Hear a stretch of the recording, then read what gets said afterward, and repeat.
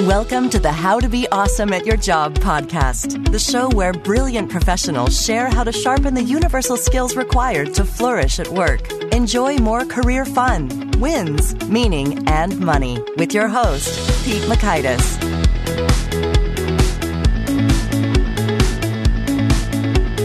Hello, and thanks so much for joining us here for episode 280 with Kimberly Powell. I think you'll love this chat with Kim because she is drawing from rich veins of data associated with leaders, CEOs, what got them hired, what got them to succeed, and what can aid us in the rise to power. So you'll learn 1, where likability can help you and hurt you.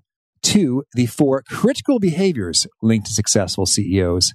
And 3, brilliant CEO tactics to rapidly accelerate your decision making. So if you'd like to check out the show notes or the transcript or the links to items that we've referenced, it's over at awesomeatyourjob.com/ep280. And while you're at awesomeatyourjob.com, I hope you'll check out some of our handy resources. One handy resource, I think, is the magnifying glass right there in the navigation bars. You can click it, and with all 280 episodes transcribed, odds are good we've covered something related to what you'd like to hear, and you can resurrect a prior episode based on just one phrase you remember a guest saying, or search for the issue that's near and dear to your heart at the moment. And if you don't find what you're looking for, hey, shoot me an email, pete@awesomeatyourjob.com, and let's try to find that guest who has that wisdom to help you where you need some help. Now, here's Kim's story. Kim Powell is a principal at GH Smart. She serves leading Fortune 500 senior executives, private equity firms, and nonprofit leaders in the areas of management assessment, leadership coaching, and organizational change. She co-leads GH Smart's research on first-time CEOs and is passionate about supporting leaders and accelerating their effectiveness in new roles. Big thanks to Kimberly for sharing her wisdom with us, and big thanks to our sponsors. Check them out. Here's Kim. Kim, thanks so much for joining us here on the How to Be Awesome at Your Job podcast. Thanks for having me. Well, I learned a little bit about you and that you one time played a championship football game in the Notre Dame Stadium. What's the story behind this? Yeah, strange factoid, right? Most people are familiar with Notre Dame's obsession, if you will, with American football, but it may be less well known that the participation rate in intramural football on campus is extremely high. So I didn't know how to catch a ball before I started college and got roped into my intramural team, and we had a fabulous team. So the championships were in the Notre Dame Stadium. We played like the regular football team. We had a mascot and cheerleaders, and 3 out of my 4 years won the championship. And I have a bag of grass before they moved to turf somewhere in a box in the back of my closet. But it was a fun experience. Well, that is cool. Yes. Well, my wife went to Notre Dame, and that's always a little bit of the joke. It's like, how do you know if someone went to Notre Dame? They probably have a plaster on their clothing. They are watching football every Saturday. Yeah, some of that was a surprise to me, but certainly the collegiality of the game and the willingness to take someone who couldn't catch and turn them into a wide receiver and a kicker. That was fun. It was a good experience. That is cool. And so speaking of experience, you've got loads of it over at GH Smart. And we interviewed a colleague of yours, Randy Street, from there way back in episode 30. So for those who are newer listeners and didn't catch that one, what is your company all about? Yes, GH Smart is a leadership advisory business. So the core of what we do is assessing senior leaders. And in an assessment, what we are doing is looking for the fit of a given leader to a particular job experience or job situation. So I personally spend most of my time supporting boards in selecting CEOs, as well as CEOs and selecting their teams. And, we've branched out probably since you spoke with Randy. So a good, I would say 60% of our business is that core, helping on key talent decisions. And the rest we've branched out to do more broader leadership development, CEO succession. I do quite a bit of my work in the private equity space, supporting on human capital diligence prior to deal close. So we've certainly grown a little bit, I think, since episode 30. Yes, well, that's so cool, and so have we. And well, I always love it when there is a rich research base behind the stuff that you're doing. And so first, maybe while we're talking about fit, I would love to hear in broad strokes how you think about that on the macro level, because I imagine you could break it down into numerous competencies and indicators and cultural parameters. But sort of, how do you think about a fit? Because sometimes the word fit is really just a euphemism for he or she didn't do a good job. It wasn't a good fit, but you mean something different. Yes. So critical and I guess core to our methodology is what we call first developing a scorecard. And this is really sitting down with the board of directors or the CEO or the hiring manager in some cases, and stepping back to say, what are the critical, call it 5 to 10 key outcomes that absolutely have to be delivered for you to have a smile on your face that this role was successful? And we get pretty granular to articulate what those outcomes are. Ideally, a good chunk of them are measurable in quantitative ways. And we also get into how those outcomes need to be delivered. And in that way, we get into some of culturally what things work, what things don't work, what are most likely the biggest reasons why someone might fail at a given role. And then what we do is in that 4 to 5 hour in-depth behaviorally based assessment, we sit down and go through the entire career history, including education in early years for the various candidates. And we're looking for behavioral patterns. What we want to see is an individual who has operated in similar contexts and delivered the similar rate, size, pace of outcomes that this particular role is expecting to define success. Okay. Understood. Yeah. And so obviously, to your comment, it's not just, hey, they just didn't work out or I didn't enjoy working with them. It's, we are really looking for somebody who has a high probability of delivering kind of, if it's expanding international growth by 30% by opening the doors to 2 new countries, for example. We would be looking for behavioral patterns and underpinnings where they've done that in the past in different contexts. They have exhibited the agility, cross-culturally, those types of things, to sit down with then the hiring manager and say, look, in these contexts, they've successfully done it, or in these contexts, they haven't. And guide them towards making choices where you're putting people in situations where their strengths can come to life, and you're identifying early potential developmental areas that could hinder them from success. And a lot of the conversation is, what can you do to put the right supports in place? Whether that be other people on their team, whether that be types of measurements, whether that be development, coaching on the job training, that will help this individual increase the probability of delivering on those outcomes. Understood. Well, that sounds like a ton of fun. That sounds like a cool job to have. I was going to say, the best part is I get to hear these fascinating stories. And it's really incredible to be a witness to people's amazing accomplishments and how they address setbacks and how they bounce back from that. And you do really quickly start to see some patterns of success, which the reality is we gather things that go really well. We gather a lot of things that don't go well. And we hear how people talk and internalize and approach that. And, for me, stepping in, almost 5 years ago, it was fascinating that we had not adequately, in my opinion, taken full advantage of this amazing assessment data set.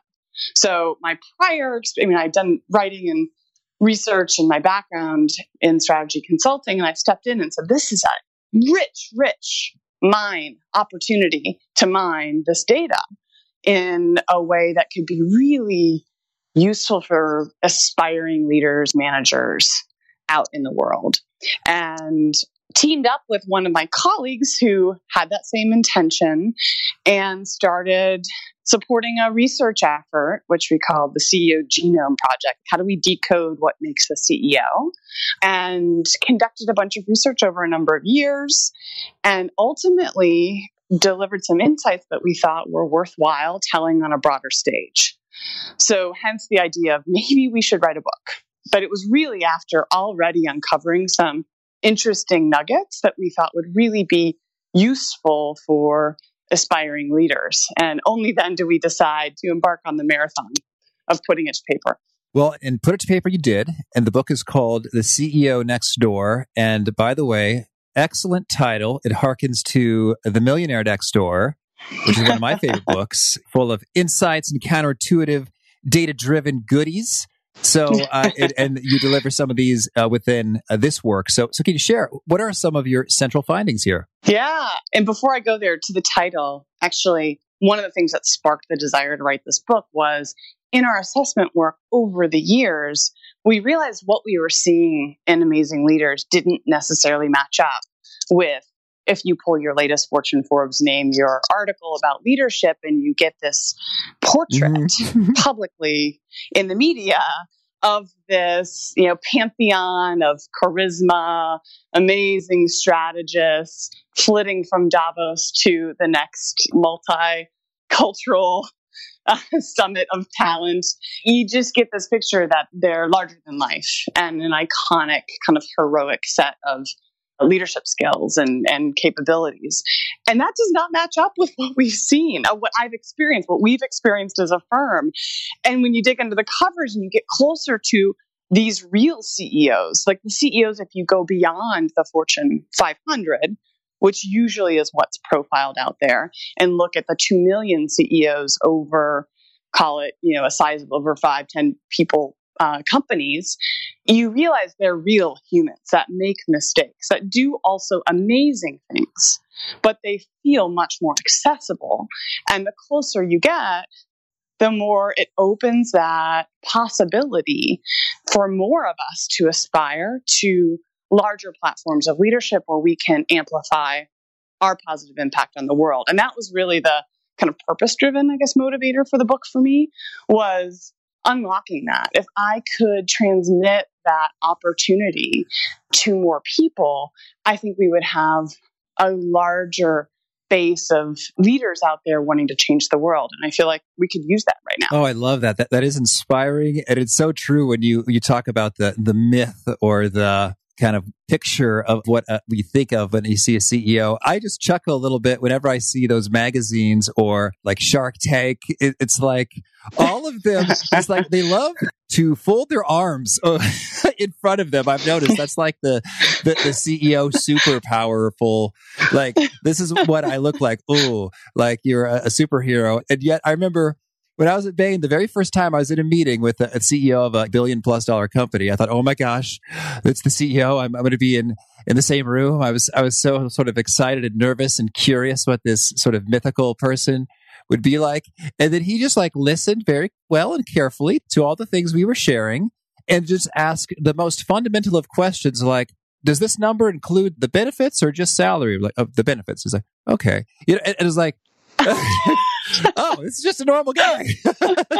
It's so true. I mean, in our research, what we found is we interviewed about 100 CEOs just to complement the quantitative research that we did to bring the stories to life. And what we found is 70% of them did not know they wanted to be CEO until typically the role just before, or potentially 2 roles before CEO. When they got close enough to work directly with the CEO and see what is it actually like when you start to break down those myths a little bit and see reality, and they realize, well, maybe I could do this. Like, maybe this is something I would be interested in. And so, yeah, it's something where you think people are destined for these roles, and the reality is it's not true. I mean, back to your original question on the kind of the main themes. One of the main themes is the behaviors we saw that differentiated high-performing CEOs were all buildable. I mean, they're all buildable muscles.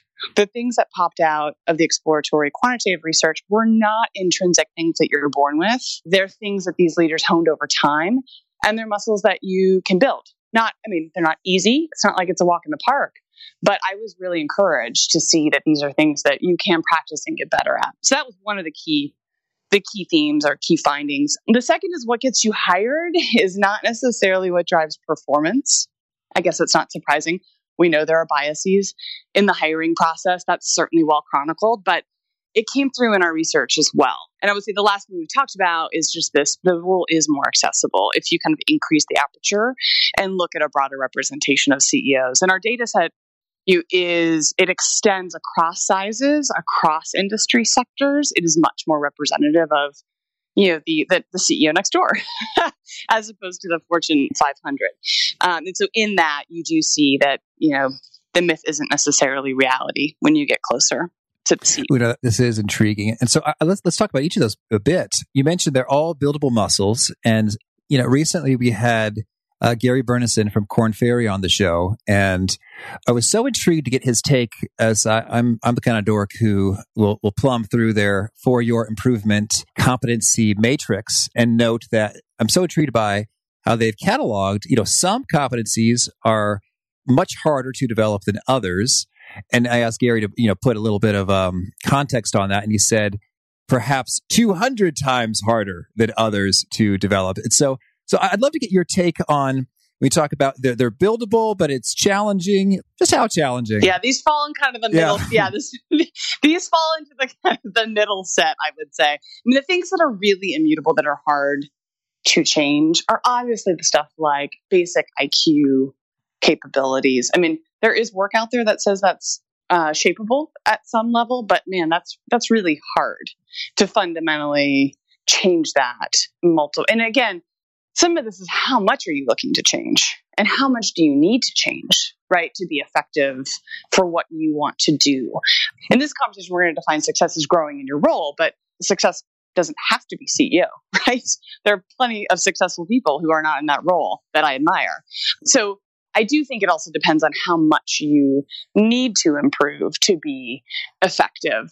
And I would say the 4 behaviors, just to call them out, that were statistically significantly different for high-performing CEOs compared to low-performing CEOs were decisiveness, and this was all around the speed and conviction at which you make decisions, not necessarily being perfect or right or fully correct on all of your decisions. The second was adaptiveness, your ability to change personally as well as drive change and adapt your organization to the needs of the market and the shifting consumer or competitive context.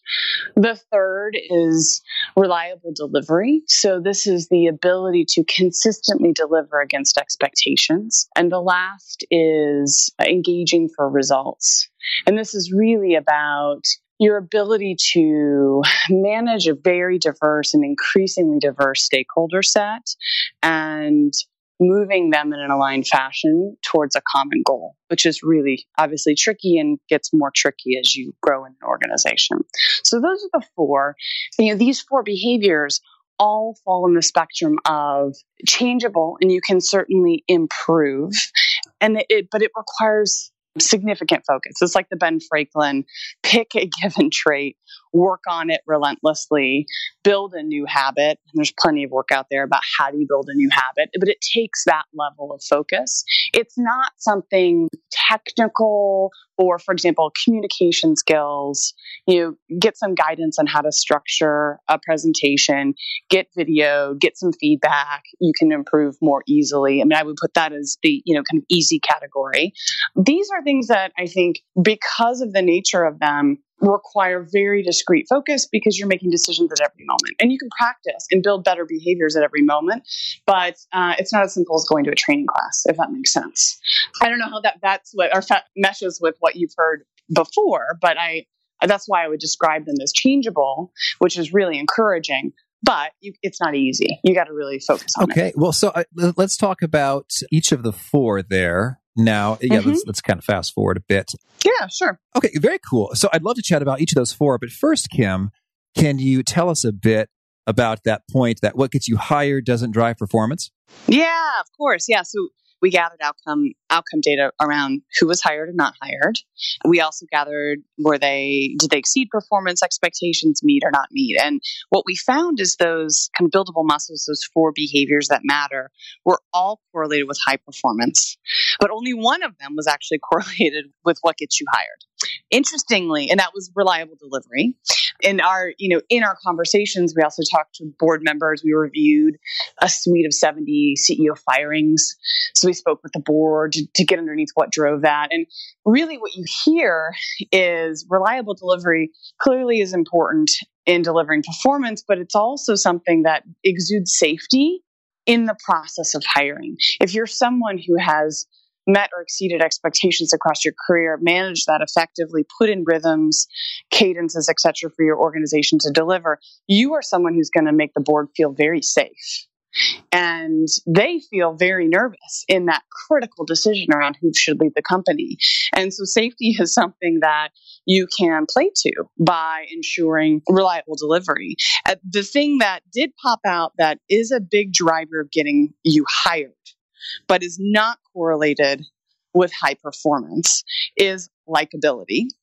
So the warmth and energy you exude in the interviews really matters.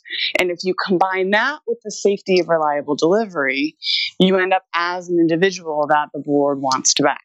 So while being likable doesn't help you deliver results, we actually did a little HBR, a little piece around being too nice can get you in trouble. Being very likable in an interview does work to your advantage. At least that's what our data would say. That's so intriguing, Kim. And I try to be nice, and I think I'm often likable. And so I'm wondering, is it sort of a no correlation or like a negative correlation? Like I'd be better off if I'm a little meaner. Well, it depends if you want to get hired or if you want to perform. Perform. I would say, the trick, there's nothing right or wrong about being nice. The trick is I think what we've seen and what we wrote about in that piece was individuals who prioritize affiliation, who are motivated to affiliate, who define success as being liked by all, are unlikely to make the difficult calls when you're by definition going to disappoint a given stakeholder group or individual. There are natural tensions in a business, always, between manufacturing and sales. I mean, you can fill them in. There are always natural tensions. And you, as a leader of an organization, are having to make difficult calls that won't make everyone happy. And by definition, humans don't like to change. If you're trying to improve your organization, again, there's going to be resistance to that. And you cannot have as your primary goal affiliation and achieve the level of progress that is likely demanded by your shareholders or whatever your governance structure. All right. Noted. Point taken. Thank you.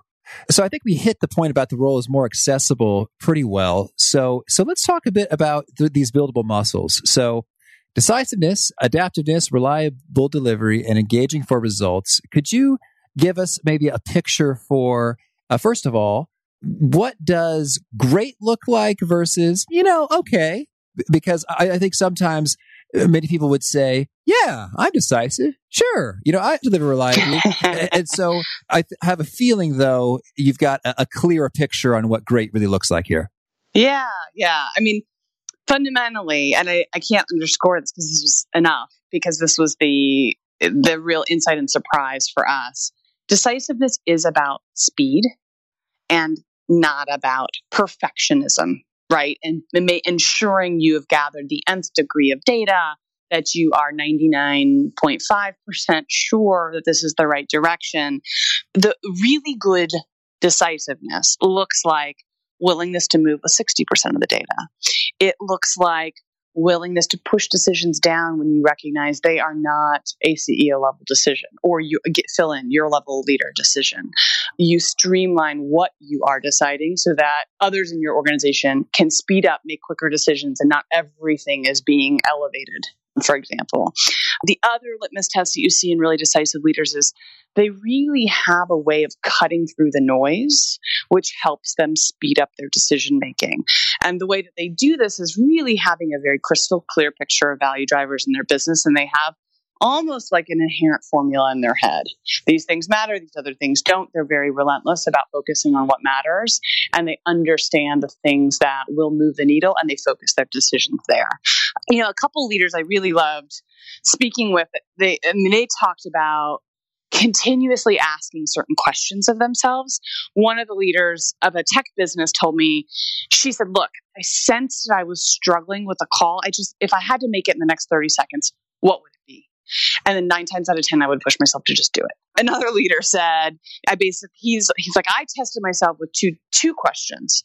The first is articulating what is the downside of getting this decision wrong, and weighing that with how much am I going to slow others down by delaying my decision here? And he's like, by thinking about those two dimensions, I was able to push myself to move forward, even if it made me uncomfortable, that I wasn't 100% sure. And I think they recognize they're setting the pace and the cadence of the organization. So if they're slow, if they're asking for the 100th page of analysis, the reality is the organization is going to adopt those behaviors. And so it's not just yourself, it's actually the signal and the ripple effect that you're sending throughout your organization. Kim, that's dead on. Thank you. Please unpack the others just like this. Yeah. So let's tackle adapt. This one's really, I was least surprised about this, just given the amount of writing out there. And I should have noted, when we did the exploratory research with SAS, they actually unleashed text-based analytics on our data, because our data is text, which, frankly, we couldn't have done 10 years ago because they've progressed so much. But what we did is said, here's the outcome data, here's the text-based data, have at it, apply your models. They do all the predictive fraud analytics for credit card companies. They have really fascinating, it's for a separate conversation, tools that they can apply. They did exploratory research. We did not say, hey, go prove that adaptive behaviors are important. They actually came back to us. And that's why we were so surprised with some of these things. But of those surprises, this was least surprising. Richard Foster of Yale, he did a piece of work that showed the lifespan of leading companies has shrunk, then less than half. I think it was like from 60-something years to 20-something years over the last couple of decades.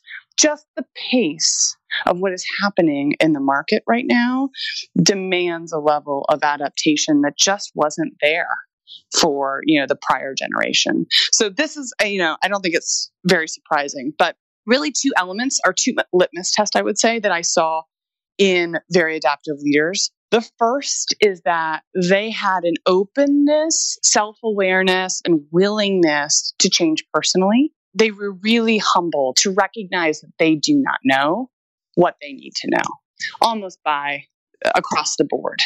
And so what you found is a willingness to let go of past behaviors and practices, even if they had been successful. They were really good about proactively thinking about what can destroy my business. What about personally my behaviors that have led me to this place, but may not lead me to the next ambitious goal? And so they're willing to let go of, I think Zig Goldsmith, who has the book, What Got You Here Won't Get You There. These leaders practice that, and it's a really difficult thing to do.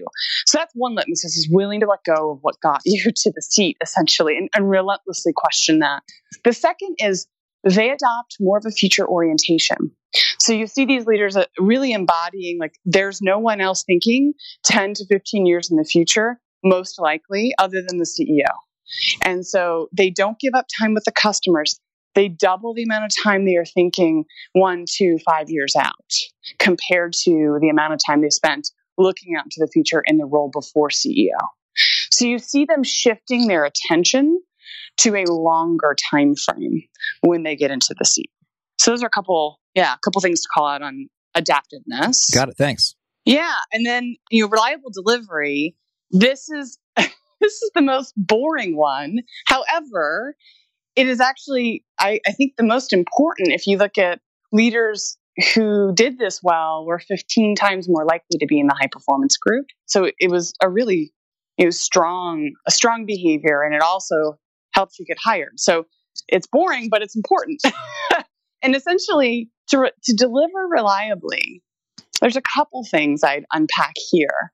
The first is these leaders are really good about setting expectations, as opposed to letting expectations get set for them.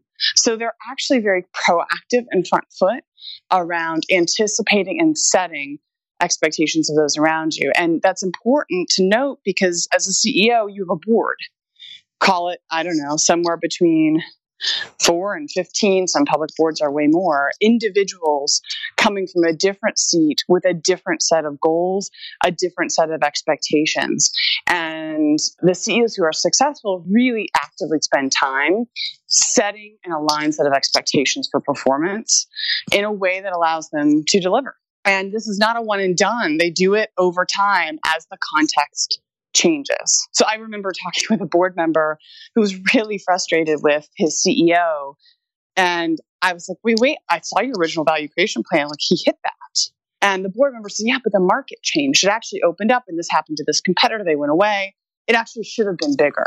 And that dissonance between changing expectations created friction and frankly sucked up time and was unproductive for the CEO to deal with on the board. And had they been ahead of that and proactively shaped that, they could have minimized kind of the friction and transaction cost. The other element to reliable delivery is, I think, more of the mundane one, which is these leaders try to show up consistently and build consistent expectations into their organization. And this removes ambiguity. So for people who are operating day to day, if you are working for a leader who you don't know is Jekyll or Hyde going to show up today? Is your expectations of the questions you ask of my P&L going to be different than they have been the last month? It is hard to operate effectively. You're constantly guessing. You're in a world of ambiguity. It does not lead to your highest performance. And so these leaders recognize showing up consistently removes some of that ambiguity for the team. And the clearer they can set expectations, they use scorecards, they use metrics, they give clear feedback, they hold people accountable. And if that's consistent, the organization operates at a higher performance level and a higher capacity than they would otherwise. Right. Makes sense. So a couple things there. Yeah. And the last one is engaging for results. And as I mentioned, this is really around how do I herd the cats to a given bowl of food. The simplest way. And then the cats all want to go in different directions, and some like mice and some like chicken. I'm making this up. But basically, you do need to spend the time with the important stakeholders, whether that be key leaders, key regulators, key industry titans, key board members, to really gain their perspective. And oftentimes, there's a lot out there around how do you empathize, you imagine what it's like in someone's shoes. Actually, these leaders are actively asking questions and getting the perspective directly from the individuals at hand. They're not imagining, they're asking smart questions and listening, and they're using that intelligence and understanding of that individual or group of individuals' goals to harness that knowledge to move them towards a given intent. They have a goal for most interactions. They know what they're trying to get or move, like where they're trying to get to or where they're trying to move this group or individual to. And they're very deliberate about using the individual's motivations and ambitions, knowing very clearly what the intent is, and then putting rhythms into the business or into those relationships that move those stakeholders forward in an aligned fashion. Okay. And you mentioned a part of that in the book there is that there's some conflict, differences of opinion about what's best and one stakeholder over another. And how do they navigate that well? Yeah. Well, sometimes they don't. We could talk about a bunch of examples of that. But when they do, they are very good at, again, it kind of links back to kind of expectation setting. They are very good at listening, gathering input, understanding goals, and finding other ways to move individuals towards that goal and logically explain why this is best for the enterprise overall. They have an ability to link it to what's in it for me being the person sitting across from the table from them. And they have an ability to make it relevant to that individual or group's context. And that requires really listening, not just imagining imagining the goals, imagining the context. They have to really understand that stakeholder group or individual and find a way to translate the goals into something that's meaningful, like that's in it for that party. And that does not mean not being disappointed. But it does mean being logical, transparent, setting expectations and delivering, and linking it to some sort of objective of that party. Understood. Well, that's a nice lineup there. And so, in addition to sort of these keys, you mentioned some handicaps and career catapults. Could you maybe comment on one of each of those? Yeah. There was some other fun analytics we did on the data. The hidden handicaps are really around what can stop you from getting the job that you want. And there's some basic, I would call these like linguistic or superficial factors that we saw that have little or nothing to do with what it takes to perform as a CEO, but can trigger biases. Sounds like a quick win. What are they? Yeah. So a couple that I'll call out. One is using pretentious language or kind of ivory tower, elevated affectation, like when using too big of words, not being down to earth, actually hinders you and hurts you in the hiring process. So the more snooty you sound, the less likely you are to be hired. The other one we saw, which I took to heart, being a former management consultant, the more platitudes, consultees, and acronyms you use, the less likely you are to be hired. So all those consultants out there, be wary of the consultantese when you're going for CEO roles. Okay, noted. Well, so we can just cut those out, and it's funny because people, they kind of become attached to them. It's like the platitudes are their friends, or sort of comforting in a way. Well, that's a whole other conversation. I think they're comforting because they give a little bit of an umbrella of ambiguity. So they're less kind of conflicted. Precise. Yeah. They're not specific. Well, and exactly. They play it safe, and as a result, they're not precise or specific. And that, I think, is what really triggers the reaction. The more precise and specific and down to earth you can be, the more safety you exude. The more ambiguous, amorphous, hard to pin down, that does not elicit a sense of safety by your interviewer, if that makes sense. They're not sure of what they're going to get, I guess, is the way and I love it when it's dirt simple. Like, customers don't like this. We need to change that. There it is. Versus the, well, we leveraged this and created amplitude in that. And what? What did you do? And then some of the basics came through that I think everybody is aware of, but the more meaningful numbers you can use, the better. You want to be memorable and relevant was what we found. And so if you're coming from an organization that's not well known, you don't have an in with the organization to the extent that you have, and we call it kind of bona fides. But if there are ways to articulate a stamp of approval from somebody who's respected by the organization you're hiring or interviewing for, finding those connections and then being memorable and relevant and numeric where you can in terms of your impact and what you've done in the past are all good things to file away for your next job interview. Yeah, I completely agree. And I see that, I've coached many people on their resumes, and it makes a world of difference between just say improved to cut $20 million improved. Like, oh, okay. It's sort of night and day.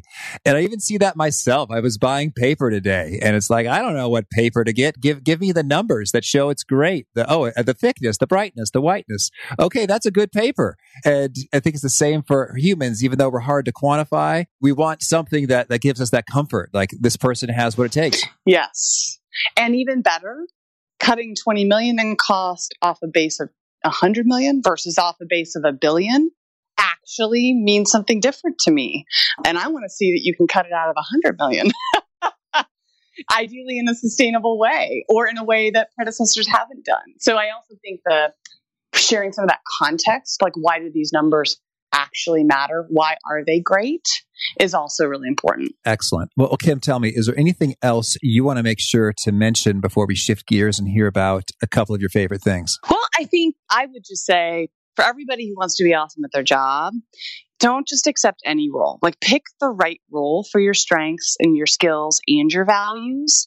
I mean, one of the myths that we bust in here in this book is there's really no, we call it the all-weather CEO. I mean, the reality is I've met fabulous, really great leaders that wouldn't be great in the context for which we were making a hiring decision. And that doesn't mean they're not a great leader. It just means that that wouldn't have been a good fit for them, for what the job needed relative to their skill set. So be choosy and be thoughtful about where you can be at your best. Okay, excellent. Well, now, Kim, can you share with us a favorite quote, something you find inspiring? Ooh, I've got one actually from my 10-year-old daughter, if that's okay. Her quote is, "You can still taste when you take small bites," which has been a philosophical quote that it became philosophical for me around how much do I bite off career-wise? How much do I bite off in terms of my calendar and schedule? And the reality is I can still taste performance, success, impact, even if I take small bites. I love it. Thank you. So not a famous quote, but it's important to me. Oh, that's fun. Thank you. And how about a favorite book? Oh, I've got a lot. I think I saw somewhere that maybe you've had your first child. So Yes. I'll call out two. One is called Nurture Shock. I think it was by Poe Bronson and Ashley Merriman. Data-based research on parenting. Oh, cool. So that could be up your alley. The other one, I have a 10-year-old girl. There's a great book called Untangled by Lisa Damour, who, again, database research on how to navigate the teen years. And then I would say from a business perspective, I love Growth Mindset by Carol Dweck. Right. Well, thank you.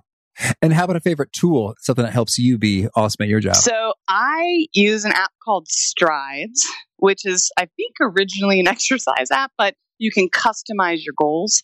I'm very goal driven, and I use it to track nights away from my family, so that if particular week is horrible, I can zoom out and look at it by month, by quarter, by year, and realize I'm actually still on track. Oh, cool. And how about a favorite habit, a personal practice of yours that's helpful? A personal practice is about every 2 to 3 years. I actually try to take a recharge period. And I find that I am a much more effective kind of leader and advisor and coach when I have a chance to catch my breath. And that's a pattern actually that extends across my career. And how long is a recharge period? It's varied. So anywhere, but sizable. So anywhere from 4 to 6 weeks to 4 to 6 months. And so you're just not working during that time? Yeah, I'm just not working. That's awesome. I'm gearing up for one this summer, actually, in late summer, to, again, just unplug. I do a lot of fiction reading.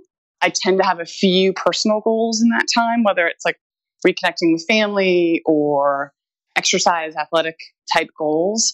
And then I come back kind of a new human. It's hard to do in some roles, but I'm always at a point of change. If I'm changing roles, changing companies, I always try to build that into the process. Oh, very cool. Thank you. And is there a particular nugget that you share with some of this work that really seems to connect and resonate with folks, getting them maybe quoting yourself back to you? Two I would call out: engage for impact rather than affinity, which we talked about earlier. The second is connect before you correct. When you're providing feedback to your team, connect before you correct. It's also applicable on the home front with your kids, actually. Well, I think we can have a whole episode on this. Now, I'm thinking that that's true kind of on the macro scale. Hey, you want to have a deep, solid, firm foundation relationship before you provide constructive feedback. Otherwise, it will often be sort of rejected like, well, screw that jerk. They don't know anything. Yes. So, but is it also, how are you thinking about it in the micro context? Like, I'm about to deliver a correction. What should I do beforehand in this very hour? In the micro, understanding what's going on in their world. So oftentimes they've had a terrible shock to their life and they've had a bad performance for the last couple of weeks and someone passed away or their dog died or fill in the blank. Take the time to see what's going on with them. Assume positive intent before you jump on the critical feedback. Thank you. And Kim, if folks want to learn more or get in touch, where would you point them? So I'd point them to ceonextdoorbook.com for more information about the book. All right. And do you have a final challenge or call to action for folks seeking to be awesome at their jobs? I would say, the whole notion of you're destined to be a great leader is false. And so my challenge or call to action is, while there's no perfectly planned or carved plan, there are ways to get stronger and make better choices. So it's really just an inspirational, evaluate the opportunities ahead and put yourself in positions where you can excel. Beautiful. Well, Kim, this has been a lot of fun. Thank you for sharing these research insights, and good luck with all you're up to, and have fun with the next recharge period. Yeah, thank you. I will. I really loved how adaptability is one of the core principles that make CEOs successful, which is pretty counterintuitive because you think the CEO has all the answers. He or she knows what to do and where to go and confidently, boldly charges forward with that brilliant answer. And yet often what makes a CEO effective is saying, yeah, I don't know that. And I thought that was pretty encouraging. Whenever you feel maybe a little bit of pressure, like, I don't think I have the answer, and maybe I'm supposed to have the answer. Maybe I should fake it. No, do what effective folks do, which is be humble and admit you need to go get some knowledge gaps filled and proceed that away. So good stuff from Kim. Hope you dug that. And again, if you want to check out the show notes or the transcript or the links to items that we've referenced, it's at awesomeatyourjob.com/ep280. And if you haven't already, I hope you'll push subscribe. You'll hear from our next guest. It is Annie Duke. Annie's got some brilliant perspective when it comes to decision making that she honed while becoming a World Series of Poker champion, and has really thoughtfully crafted some great guidelines in terms of how to think in bets, as she calls it, such that you can get real about your uncertainty and approach things sensibly, and builds upon some of these themes of humility and often learning and growing about boosting decision quality as you do. So great stuff from Annie. I hope to catch you there. Peace. Thanks for joining us for today's episode. To get the most out of this conversation, visit awesomeatyourjob.com to find today's show notes, transcript, and infographic summary cheat sheet. For more entertaining professional skill sharpening, be sure to subscribe to catch the next episode of How to Be Awesome at Your Job.